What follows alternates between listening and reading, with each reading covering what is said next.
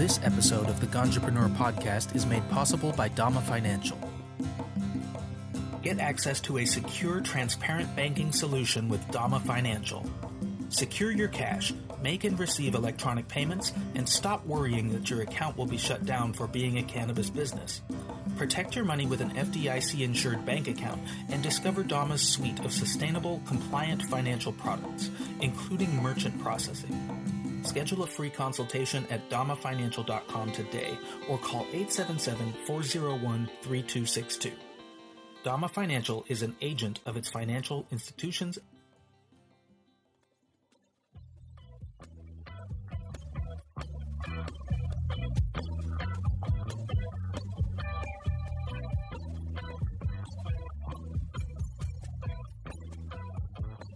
Hey there, I'm your host, TG Brandfault, and thank you for listening to the Ganjapreneur.com podcast, where we try to bring you actionable information and normalize cannabis through the stories of ganjapreneurs, activists, and industry stakeholders.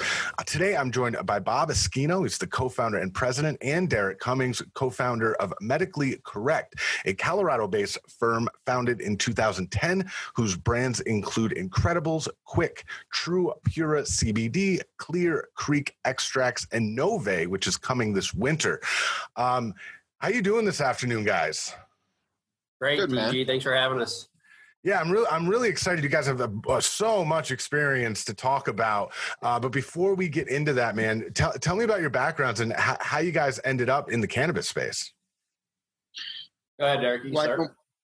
Me personally, I was a patient, and to make a really long story short, I fell 45 or 50 feet. I broke both my legs, and then the pharmaceutical companies in combination with the doctors, went for the all-time poisoning. So they had me up to about 20 pills a day and a dozen different prescriptions in my mid-20s.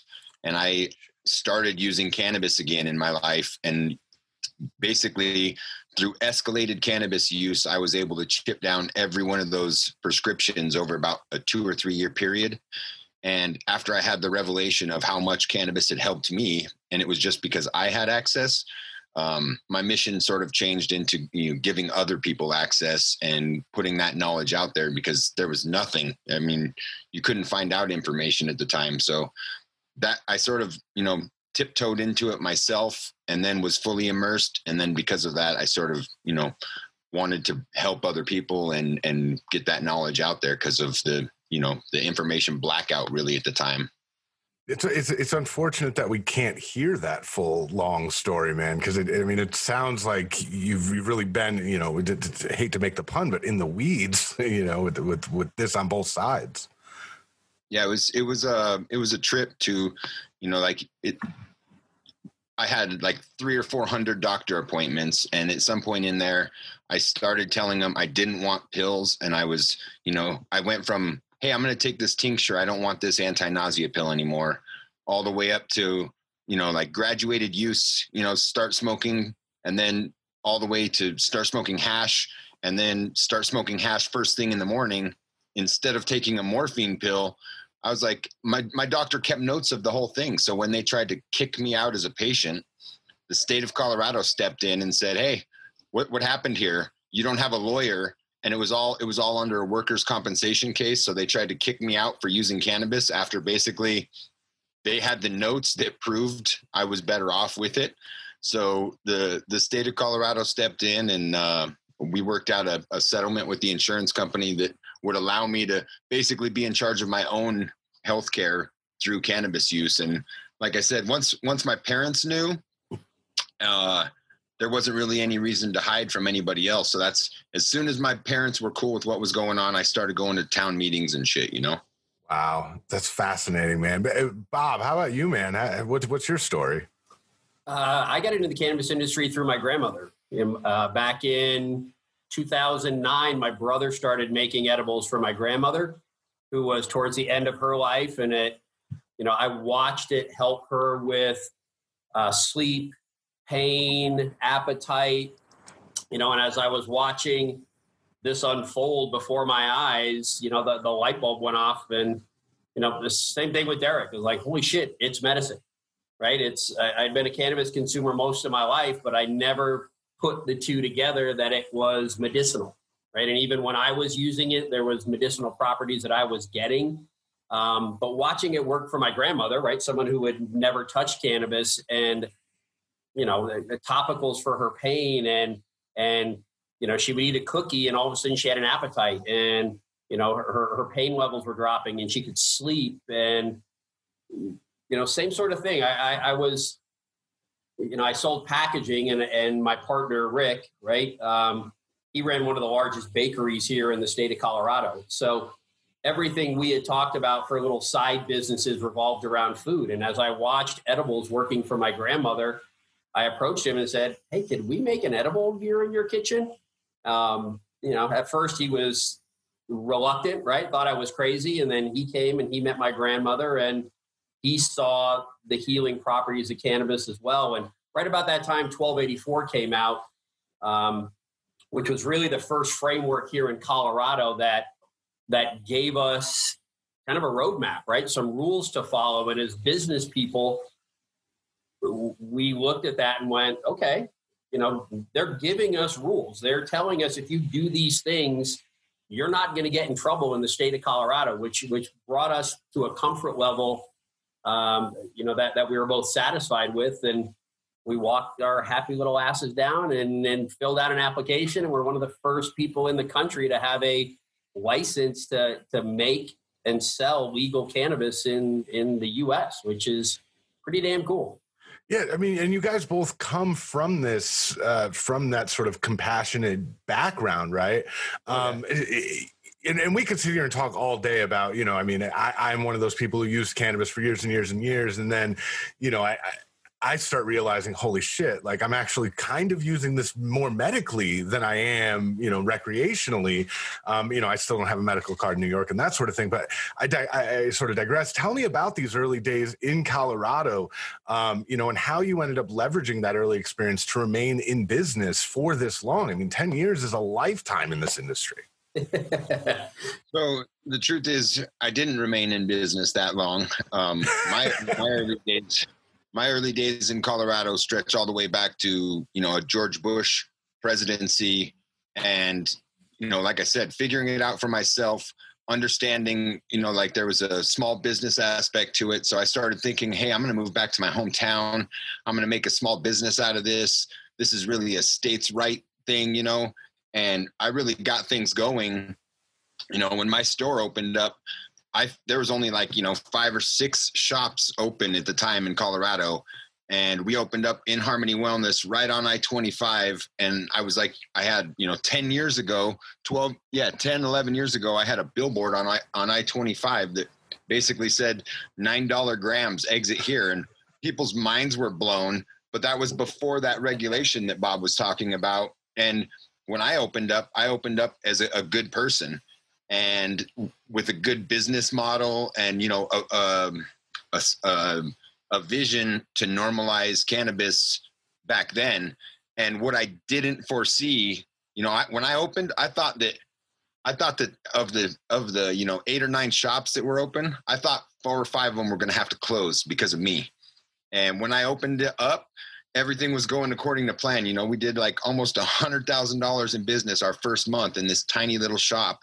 And, you know, like, for instance, my town had a budget of like 1.1 million. And that year, I think we gave them like $100,000 unsolicited tax money from our shop that year. And when I opened, like I said, I thought all these people were going to close. And then Barack Obama became president. And all of a sudden it was like the floodgates opened. And instead of me closing a bunch of shops, people went into my shop openly with notebooks, like asking questions, and shops like literally started springing up all over. So we were in business about 2 years, and that law shut down, or it basically gave everybody the opportunity to opt out. And my town, which I had government officials that were my patients and actually providing cannabis to my other patients for me, they just were sort of overwhelmed by a couple of the town board members, and they were inundated with license applications in 1 week. So they shut it all down and they ended up closing me. And they kept saying, hey, it's not you, but it's all these other people. And I'm like, yeah, I told you guys, we should have had rules. And without that regulation, it would have taken a while for the wild, wild west to calm down. And they were just tiptoeing into the legality of weed. So there was no stomach for the public didn't have a stomach to let natural attrition happen from entrepreneurs making it and then failing. And so all those businesses got forced into this system. And at the time I'd been making my own edibles, and my business partner was going to go do a doctor referral thing. And I remember very specifically, she said, she's like, you're going to do your little edible thing. And I was like, wow, you like minimized what I just built all this up and you minimized everything. So I had that in my back pocket and was basically working as a consultant and taking meetings with different people for different reasons over gardening with one of my good buddies, Adam Dunn. And we happened to have a meeting with Rick and Bob, and they were making edibles, baked goods out of this little kitchen. And I sort of, it piqued my interest that they had a kitchen and they were already, they already had their license. All the shit that I had went through, they had got through all of that, and they didn't have a product. They didn't have, they were making popcorn and brownies, and albeit the best weed brownie I'd ever tasted, I already knew from having a shop that was only going to last a couple days. And for me to sell fresh baked goods at my shop was really hard, and it was my shop. So to try to add in their distribution and time for it to sit on another shelf, I knew right away that they had the mindset and the infrastructure to succeed, but they had the wrong product line. So I suggested that, hey, I made these candy bars for the last year of my dispensary. And I remember I set another meeting with them a couple days later, and I went to my storage unit and I got candy bars that I had made about 9-10 months earlier. And I brought them back to that meeting and was like, hey, the shelf life on your brownie, it's already getting hard, but check out these chocolate bars. And they're like, oh, nice. When'd you make these? And I was like, last winter. And I think the light bulb went off, and I said, what you should do is ditch this idea of baked goods, make these candy bars, switch over to BHO, an oil that's easier to regulate or easier to dose into your products, and let's work something out. And I think that's really, that was me meeting Rick and Bob and having that, when I just dropped the mic, I said, hey, you guys should fuck this business, switch to edibles or switch to candy bars. I'm out, figure it out. And they wanted to buy my recipes and this and that. And I was like, nope, it's a bigger deal than that. Make me part of the thing and let's figure it out. And, that led to about a 8-year handshake deal that we had before it was all finalized in the end. But that's how we all came together and started the original chocolate line. So Derek's right about, the time we met him, we were coming to the same realization that, Rick came from a bakery background, right? So as you're making cookies and brownies and apricot bars and carrot cake and all of those things that we were going to do when we were making, you build in that waste. You build in throwing away 30 to 40% of your product because it's going to go bad sitting on someone's shelf. But once we came to the realization that we're not throwing away a brownie, we're throwing away THC. We're throwing away medicine. That was right about the time the universe brought Derek into our door and went, we're turning it into an oil. It's going to be more stable. We're going to put it in more shelf-stable products. And everything kind of came together, and off we went. It's a really unbelievable story. It is. So in 2011, right, from what I've read, you guys were the first company to test all oil and batch products. In 2012, you're the first to add nutritional information. And in 2013, you added milligrams per dose to edible packaging, which none of this yet was a requirement. None of this was a state mandate. So what led you guys to enact those policies without these government mandates? So one of the biggest drivers was really just wanting to be truthful. It was at a time where I had started using oil because it was easier for me to understand, this is, if somebody used a gram of the dirtiest hash oil in the world, their math started with 1,000 milligrams. And I had a very good realization that this is not pure THC. So when we were doing calculations before testing, I was basing it on, thoughts of, very unscientific thoughts based on clarity and taste and this and that, but I could tell how good the oil was. And I would put it somewhere between 60, 70, 75. The highest we ever went with anything would be like 80%. And at the time, everybody else is just absolute bullshit, and they're selling, hey, this was weed butter that was made with 100 milligrams of THC oil. And it was weed butter that they made a pound of butter with 1 gram of shitty hash. So the pound of butter total only had like maybe 400, maybe 300 milligrams of THC. And then they break that up into 1,000 cookies. And then they're telling people that, it didn't add up. Meanwhile, we're making products based on the knowledge that, hey, this is only this much oil and we're dosing it appropriately. So when that testing came out, it was like, everyone was like, the gig is up. And with us, people had for years told us, your products are too strong. And we were just saying, no, we're just truthful. And there was like a great awakening when everybody else, had this come to Jesus with testing. It was more like we got a better scope and we were able to dial it in better, but we were already in the range to put it where people are like, wow, all products, all 100 milligrams are supposed to hit like this, and that's the truth. Like, instead of it being such a discrepancy, it was the equaling of the playing field when it came to other products. There was product after product after product after product that tested, a 50 milligram gummy, 2.5 milligrams, like there's a 100 milligram brownie, it tests as 11 milligrams. And in all of those testing, like I remember the big one that was done by like, the local news station.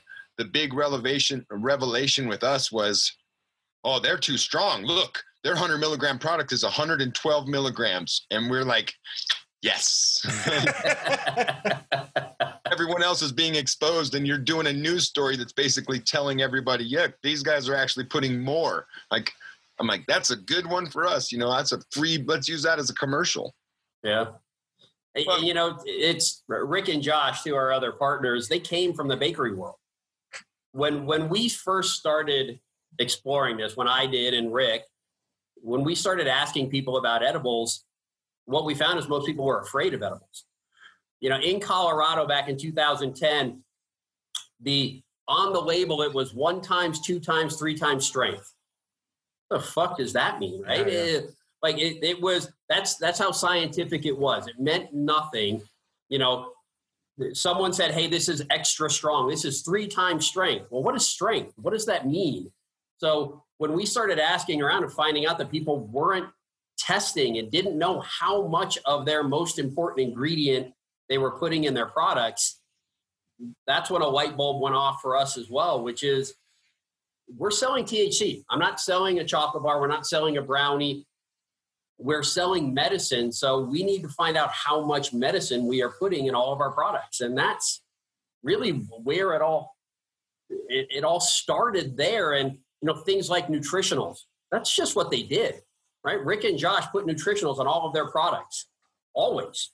So we set up a bakery planning to be inspected, planning for the health department to come in, planning for the FDA to one day look at our packaging and look at our nutritionals and look at the process and be inspected. We just always waited. And I think it was 3 years before a health department official walked through our doors at the kitchen. 3 years, right? And they came in and went, oh shit, you have a HACCP plan? Yes, we have a HACCP plan. We've had a HACCP plan since we opened the doors 3 years ago. We've just been waiting for you to get here. So for us, it was just normal. It was normal business. It was, we're going to make a product. We're going to make a quality product. We're going to tell people what we're selling them, which was THC.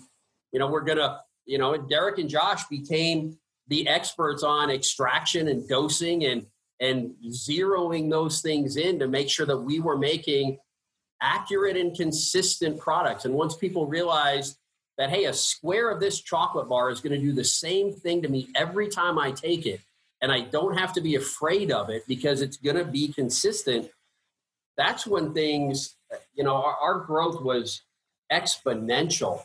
Once people in our market realized what we were doing and how we were doing it, and that we were putting out a consistent product that they could trust, the light bulb went on.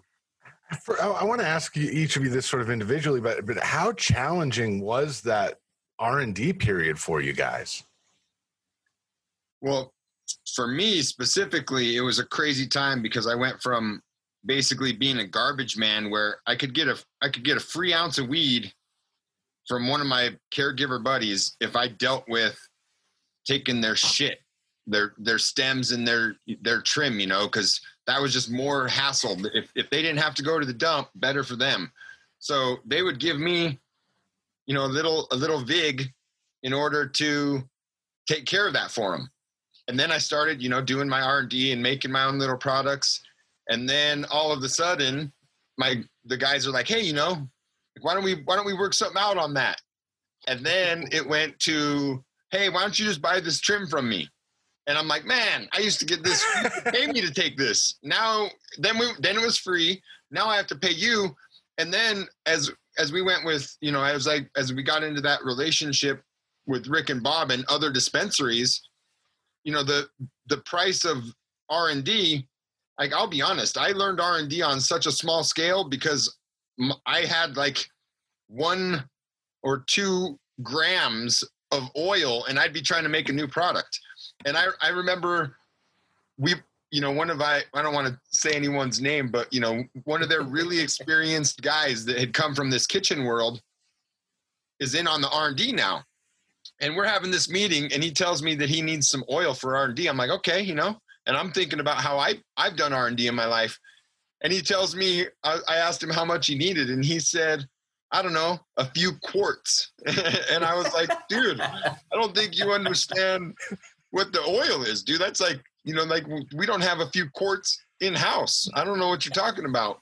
And so the ability to sort of scale up and do more in R&D with more access to larger batches, it became fun. And then also like all the things that Bob was talking about, those are the things that I saw right away. In our first meeting, Rick is telling me how at Udi's, they would make muffins for the Boulder County School District. Like, I think he'd make something like 20,000 a day, 40,000 a day or something. And that they all adhered to Michelle Obama's recent nutritional guidelines. And in my head, I'm like, man, these guys are going to have a better time sourcing ingredients, batching up the recipes.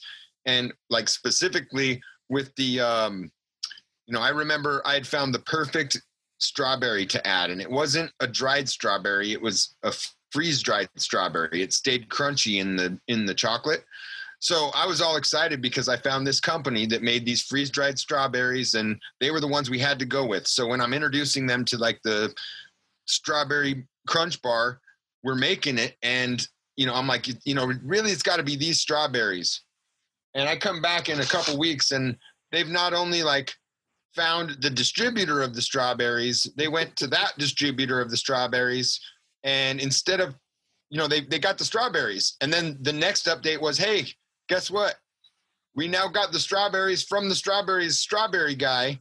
And we cut a deal with them because we're taking the bits and pieces instead of the full cut strawberries that go into the packaging, which saves us because then we don't have to chop them up. And I was like, man, these guys are not only using my strawberries, they're using like they cut to the main source of the strawberries, plus they're getting a deal on it. So all of those things got scaled up so big that R&D these days are a lot different, but I still like to think of things very individually. And if I'm thinking of a new product, I got to figure out how to make one before you make 1,000 of them. And a lot of times there's hiccups in between there where you have a product that might do great, but it's for a small scale operator, because if you have huge distribution, you're going to reach a maximum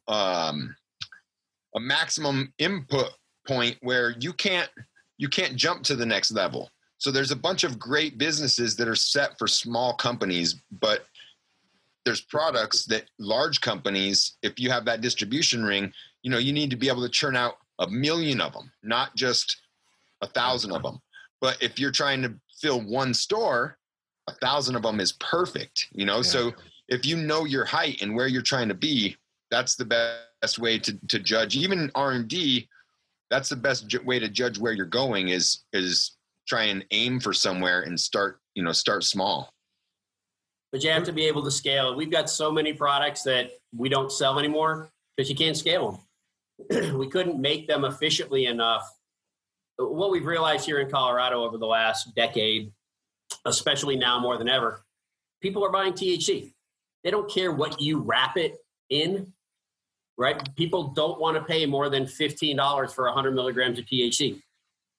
So I don't care what you put. I don't care if it's in a brownie, a cookie, a chocolate bar, wrapped in gold. I'm paying you $15. So you have to be able to make products that really hit the market and that the people will buy. Because I can make a $40 100 milligram product. People aren't going to buy it. It's probably delicious. Oh no, they're great. Yeah.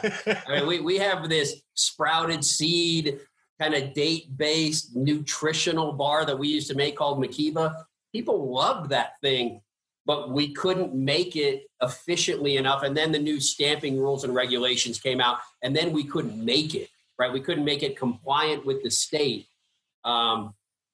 So that's one of those products that we would love to bring back out because people loved that thing. But, with the rules and regulations and then, the cost of materials going into it, it's a product that, if we could bring it back out, would probably only sell, minimal amounts here in the state anymore. So you guys, your company had a role at the table when they were devising government regulations. And not a lot of people know what that experience is like. So the first thing I want to ask is what was that experience like, coming from the background that you came from and, now sitting at the table, discuss, and you've already been sort of forward thinking with nutritional information and milligrams per dose. And so kind of describe that early experience.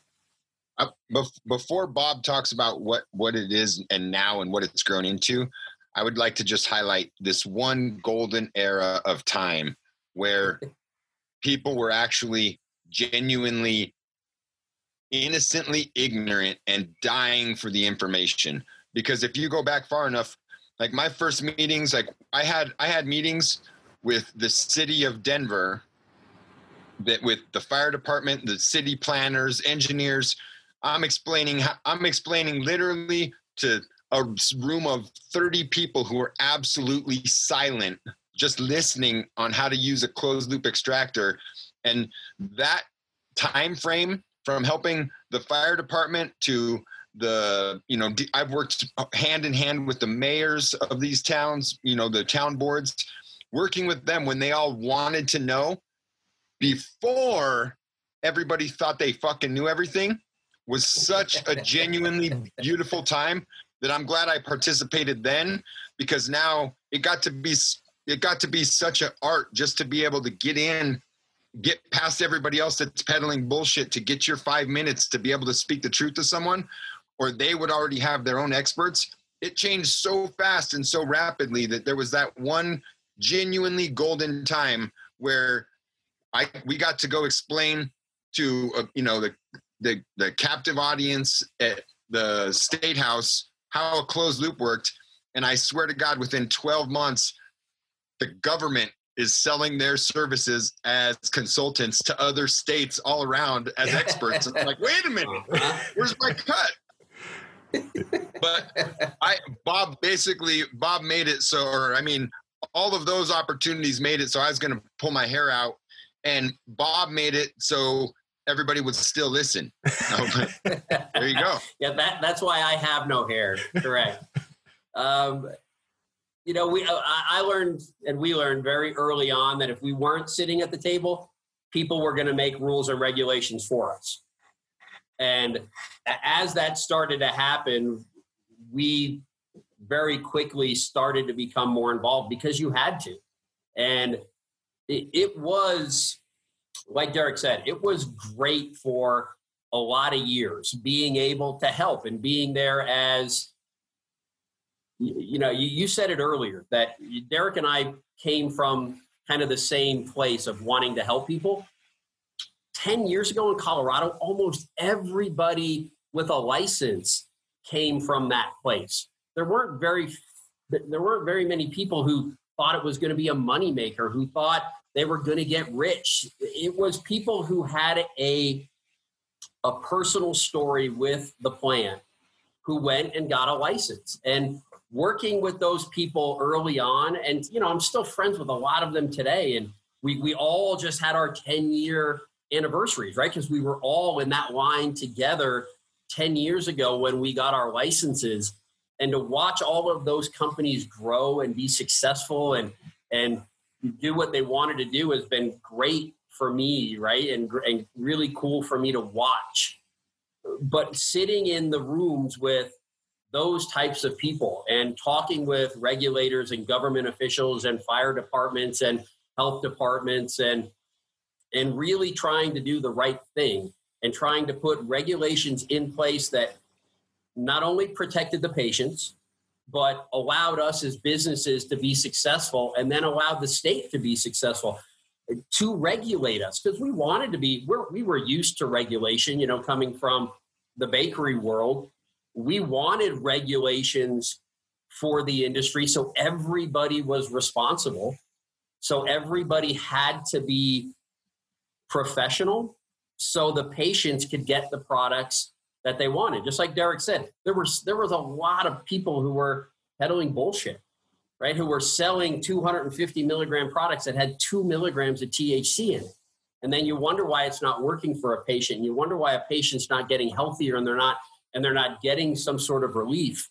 So us being in a position to put the things in place that we put in place and do nutritionals and marking and stamping products and testing everything, those became the basic framework for what the MED did, because they would see what we did and went, I want everybody to do that. Everybody in the state should be doing that. They should be following those SOPs. So the things that used to set us apart are now entry level in Colorado. If you're not triple testing your products, you can't get a license. If you're not putting nutritionals, you can't get a license. If you're not marking and stamping, if you're not a compliance company first in Colorado, you can't get a license. So those are all the things that we started out doing. And now, not only is Colorado kind of the pinnacle of that, it's been the framework, unfortunately not well enough, but for the rest of the country. So I traveled across the country for years trying to teach regulators what we had taught the regulators in Colorado is, here's a good framework. Here, start with where Colorado is. It's not perfect, but it's pretty damn good. And the frustrating part for me was everybody thought they could do it better. And every state, we're going to set our own rules and regulations because we're going to do it better. And right now, Colorado, in my mind, is still, the best for rules and regulations that not only protects the patients, it allows us to have a successful company, and it allows the state rules to regulate us by. So they can come in and go, hey, you need to do this, this, and this. And if we do this, this, and this, we're putting out products that are good for the patients. Do you think that your experience, not only in the early days of Colorado, but also, in the state that sort of advises other states on legalization, do you think that's helped you adapt to different states as you've entered their markets? Definitely. And, the reality is we're a compliance company first. So when a new state opens, I don't care what their rules are. I just want to be able to read them and understand them. Right. So we have walked into other states and said, here's your rules. We're going to follow these, but we immediately get involved with trying to change those rules to make them smarter, to make the system better for the people in that state. And sometimes it works, sometimes it doesn't, but it doesn't matter to us. You tell us what the rules are and we're going to follow them, because we don't want to lose a license. We want to partner up with people in other states who see the same vision we do, which is you got to be compliant. If you're not a compliance company first, you're not going to have a license too long. So as long as you're working within the rules and frameworks of your state, we can make products. We can make products that patients will learn to love and trust. Just tell me what those rules are.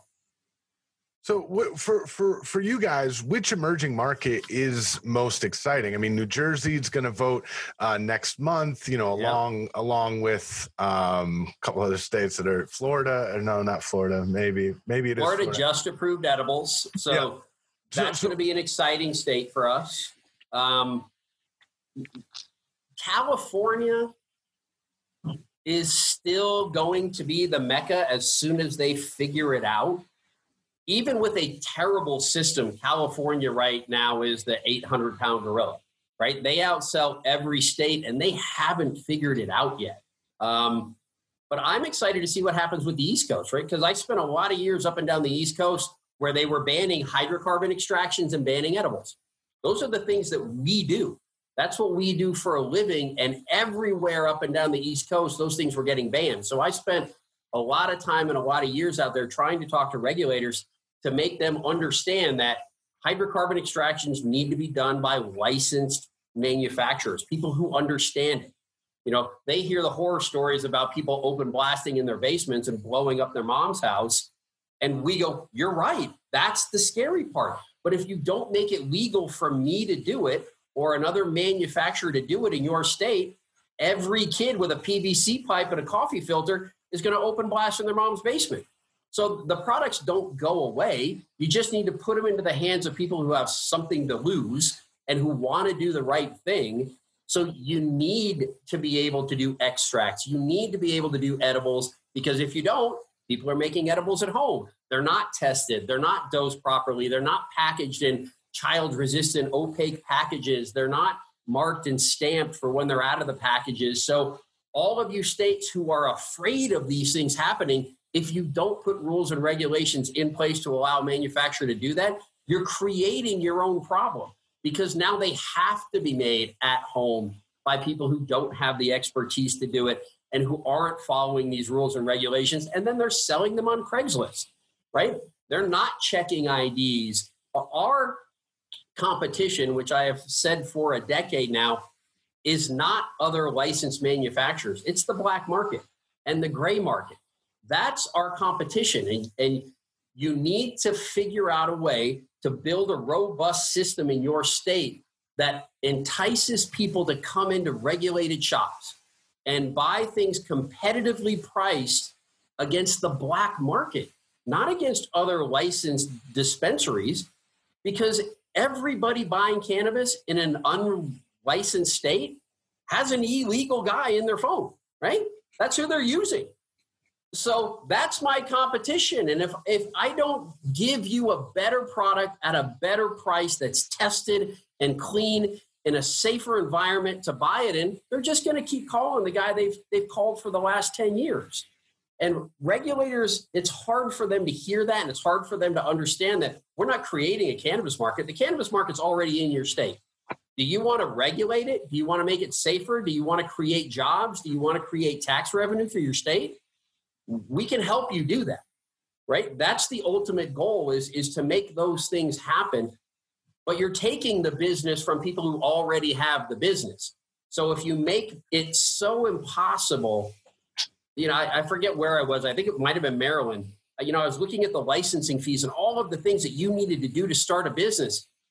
Like, do you understand that with your current patient count, just to open the door, just to pay for your licensing fees, I need to make $500 off of every patient before I even sell them a product. Wow. But you're already killing your market. You need to be able to make these things affordable for patients and to make these things affordable for the adult use market. The reason you don't make liquor in your bathtub anymore is because you can walk to any store, get any flavor, any color, any potency so inexpensively, it doesn't make sense for you to try to make those things at home or to risk your freedom, right, for what amounts to be a $15 an hour job. The allure is there's still big money to be made in illegal states. And until that changes, until there's federal regulations or all the states become legal, it's kind of hard to have a real industry. Derek, what's your reaction when you hear, or you see a news story about, somebody who blows themselves up with, doing these home extractions, and then you hear, government regulators or politicians come out, and demean or sort of demonize the process. What's your reaction when you see that cycle? There's two reactions. One of them is, I want ignorant people to become educated people. And, I'm happy to dedicate my time to helping those people. Then there's another reaction to the people that have been educated and they're just assholes taking advantage of propaganda. Because the truth is, you never hear anything about Pfizer running into problems because somebody blew up a trailer park making meth. No one's going after any of the pharmaceutical companies that produce Adderall or any of those other amphetamine-based products based on what happens with the meth houses on the corner. So because in people's brains, it's still a short skip from weed to drug dealer, they just take it. And I mean, there's a bunch of things in our industry that's the same thing, like regulatory takings, for example. When they just closed my business, they just said, peace out. They didn't give a shit that I owed people money, like nothing. And in the real world, if they did that, they would have to pay me to at least fair market value of what they closed. But because, weed is still, sort of just allowed, those things aren't taken. It's treated differently and unfairly, but that's the truth. And there's a normalization that's happening across the board, and eventually, it'll all shake out. But certainly the difference in the amount of time has been hard to live through. Like there was a time when there was absolutely one video on YouTube about making hash oil. And it was a Rick Simpson video where he basically poured naphtha out of a can that had a skull and crossbones onto it into a orange Home Depot bucket and stirred that shit up with a fucking dirty broom handle. And at the time, I was part of a early marijuana podcast called John Doe Radio that we had these people saying, you should make a video, Derek. And I was like, fuck no, dude. Like, I knew this was a dangerous thing I was doing. I was scared every time I'm because I was open blasting. And I'm like, I'm not making a fucking video about this, And I would go and search and then, another video pops up, and it's a classic where these kids put a pan of alcohol-based hash oil on the fucking burner in their oven, and the pan splits. The alcohol floods the burner, and the dude's screaming, my house on fire, my house on fire. And it was hilarious, but in a legal market where regulation was encouraged, I came up with some ideas. I bought 5 or 6 closed loop systems. None of those companies wanted to listen to me as a maker. So I ended up making my own system. And the system that we made is still in use today. It's used by, 5 or 6 of the biggest hash companies in Colorado. It's a passive unit that has no pumps or ancillary bullshit to go wrong with it, that we just based it on simplicity and being able to keep running because we needed so much oil. And that's why I said in the beginning, I went and talked to the fire department. I was happy to help them. And once somebody knows they're like, oh my God, do you think he was open blasting? You know, like I still have people, anytime there's a fire or explosion, they're like, hey, do you think this is open blasting? And they'll send me the news article, and you can usually tell right away, you know, like oftentimes in the newspaper picture, you'll be able to see a telltale clue like, oh, this is going to be a BHO case. And the kickback from it, it's just unfair. And like I said, if it's somebody that's just ignorant, when they learn, they're like, oh, it definitely should be regulated. And if it's somebody like Smart Moms, they already know, and they're just trying to use that story as propaganda to eliminate it. Like there's no putting toothpaste back in the tube. Like it's not, just doesn't go away. Like Bob was saying, it's not going to, just because you banned if you ban guns, only the fucking bad guys have guns. It's not like anybody's going to have a line for criminals to turn their shit in where they're happy to say, oh, I heard these are no good anymore. So you're just creating that opportunity. And sadly, you know, you have a lot of, you know, now it's even more dangerous because there's a lot of illicit labs that are using closed loop systems that aren't necessarily rated for a real market, you know. And there's a couple of companies that's their entire job, and their existence in the cannabis space is determining which of these units are safe and which are not safe, and certifying them as safe. And we got kids, you know, they're still in the homemade lab, but they're upgrading their equipment, but they're not upgrading it to certified equipment. And I'm almost more scared for those guys because they're putting things under more pressure, and they're using more butane.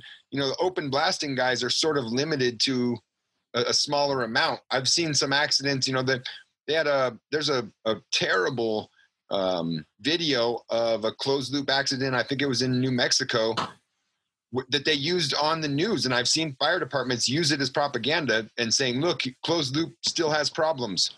But sure, they had a closed loop system. But if you watch the video carefully, the guy's using like a Wagner heat gun directly on the butane.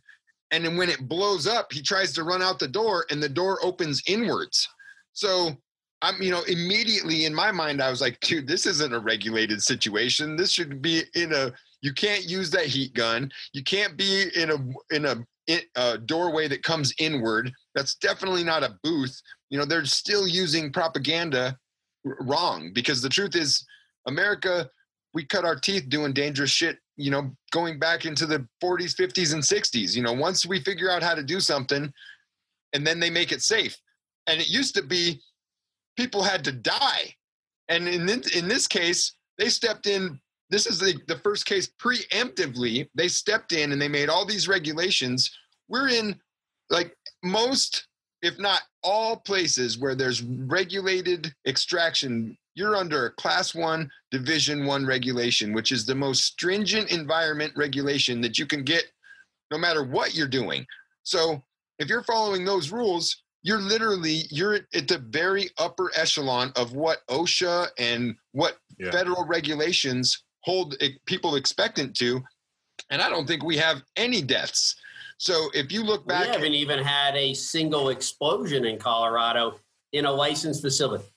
Really? So there hasn't even been a severe accident. So, and when you look at it correctly, when you look at industry, it's a terrible tragedy, you know, but it's one that's accepted because we need industry to keep moving. But if you look at how many people die in industrial accidents, you know, we're blessed that it's been such a safe industry to work in. But you need that groundwork. And there's been places that said, we're gonna leave that up to the people. Like, nah, you can't leave that up to the people. You just got to say, hey. And even in the beginning, people, they were wishy-washy between which way they were going to go. Yeah. I was just openly advocating for them to give us a Class 1, Division 1.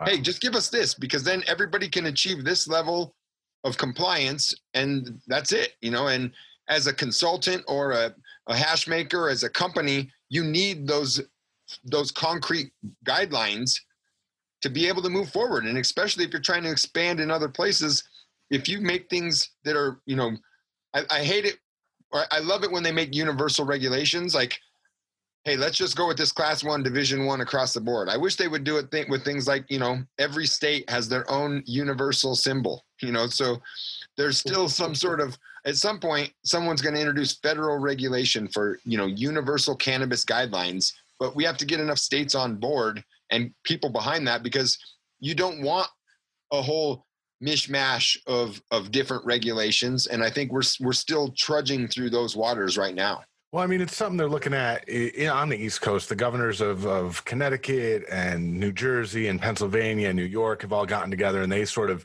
want to legalize all at once and this whole thing. Anyway, we had to skip over a lot of stuff on this list, and I definitely want to, revisit this maybe with you guys individually at some point, and get a little bit deeper into your stories, because they're so sort of unique and you guys have so much insight. But before we go, just briefly tell me what advice you guys would have for entrepreneurs. I tell people whenever I speak, do the right thing. You're a compliance company. If you're not coming in to the cannabis space to follow the rules and do the right thing, don't come, because we're building, you're not building a business, you're building an industry. And I realize that, 8-9 years ago, that people have literally given their lives and their freedom to get the ball into my hands. And my job is to not screw that up moving forward. My job is to make sure that the industry grows, that the industry moves forward in a responsible and respectful manner. Because if it doesn't, we're not going to have cannabis be available across the country to patients. So just like Derek was talking, you've got to do the right thing, because every at-home explosion is a black eye for the industry. So we've got to pull those things out of the conversation. And we have to make sure that as an industry and as companies coming into this industry, that we're doing the right thing so the next state can become legal. And so the country can become legal. And so we can grow the industry to a point where patients can get their medication. What about you, Derek? What do you say to entrepreneurs? I would say, it used to be, my advice was more simple, because I would just tell people, keep your eye on the prize and, be willing to grind, and, there's no weekends and, all of that. But everyone should already know that if you have a dream and you want to make something work, those are the things that everybody that, if you're a true entrepreneur, you understand that hustle, and you're getting home from your job and you're busting your ass until, I don't know if you have to feed your kids, or if you don't have kids, until you have to go to bed, and you're up late and you're always on that grind. You're still, I hate to say it, but even if you have that spirit, you still need to get, have a couple things go your way. And I would say you need to get lucky, but a lot of times luck is just, opportunity presented to somebody who's prepared. So I would say one of my best pieces of advice is pick your partners wisely, because it's rare that if you're the entrepreneur, if you're the idea guy, you probably don't have, the partners lined up or the backing. You just got, your one little dream and you're holding on to it, or you're doing it yourself, or you're trying to move forward. You got to pick your partners wisely for where you want to go and what you want to do. A decade ago, I picked these guys out because I thought, hey man, I had a dream at one point that my candy bars were going to make it into 7-Eleven. And then I got snuffed out completely. And people, people tell me, man, you have a small piece of that pie over there. And I'm like, dude, I would much rather have a small piece of this giant pie than my empty pie tin, and I lost my opportunity and was sort of on the verge of, several times in this weed thing, I've looked at it like, oh, I've given up, I've wanted to give up, like, oh man, I missed it. And then I realized, oh man, all we're doing is everybody's still just warming up and jogging around the block and tying their shoes, getting ready for the marathon.